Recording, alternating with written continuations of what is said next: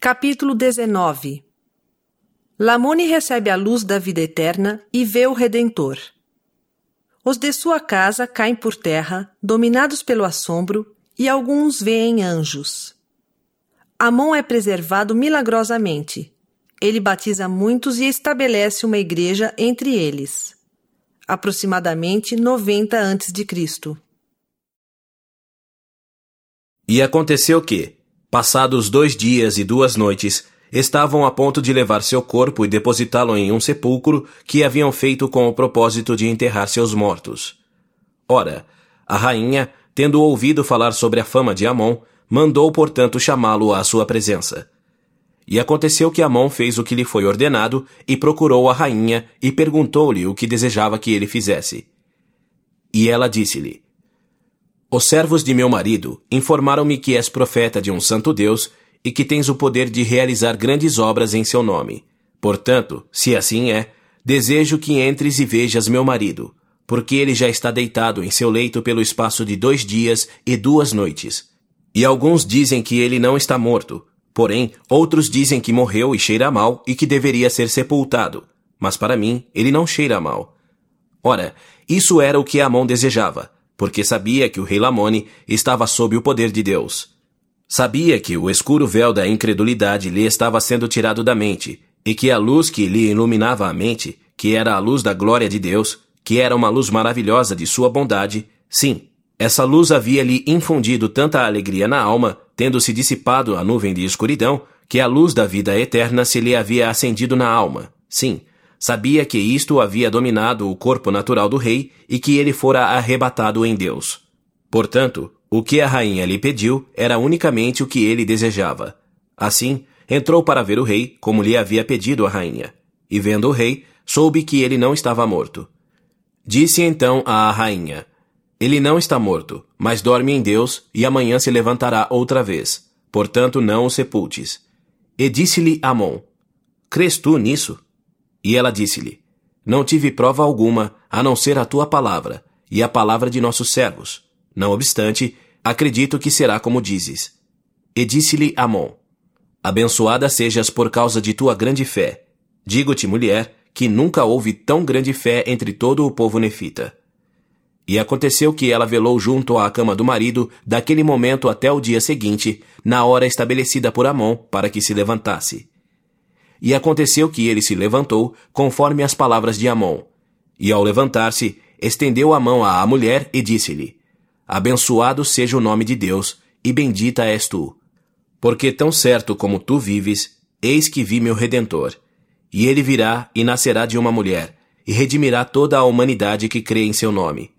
Ora, tendo dito estas palavras, transbordou-se-lhe o coração, e outra vez ele caiu por terra, de alegria. E a rainha também caiu por terra, dominada pelo Espírito. Ora, Amon, vendo que o Espírito do Senhor se havia derramado de acordo com suas orações sobre os lamanitas, seus irmãos, que haviam sido a causa de tanta dor entre os nefitas, ou melhor, entre todo o povo de Deus, devido às suas iniquidades e suas tradições, caiu de joelhos e começou a extravasar a alma em oração e agradecimento a Deus pelo que havia feito por seus irmãos. E foi também dominado pela alegria, e assim todos os 3 caíram por terra. Ora, quando os servos do rei viram que eles haviam caído por terra, também começaram a clamar a Deus, porque o temor do Senhor também se havia apoderado deles, pois foram eles que se haviam apresentado perante o rei e testificado a ele o grande poder de Amon. E aconteceu que invocaram o nome do Senhor com toda a força, até caírem todos por terra, exceto uma das mulheres lamanitas por nome Abis, que muitos anos antes se convertera ao Senhor graças a uma notável visão de seu pai. Assim, tendo sido convertida ao Senhor e jamais o tendo revelado, quando viu que todos os servos de Lamone haviam caído por terra e que também se achavam prostrados por terra sua ama, a rainha, e o rei e Amon, soube que era o poder de Deus.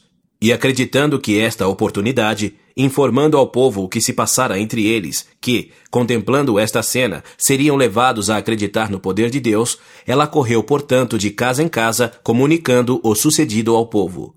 E começaram a reunir-se na casa do rei.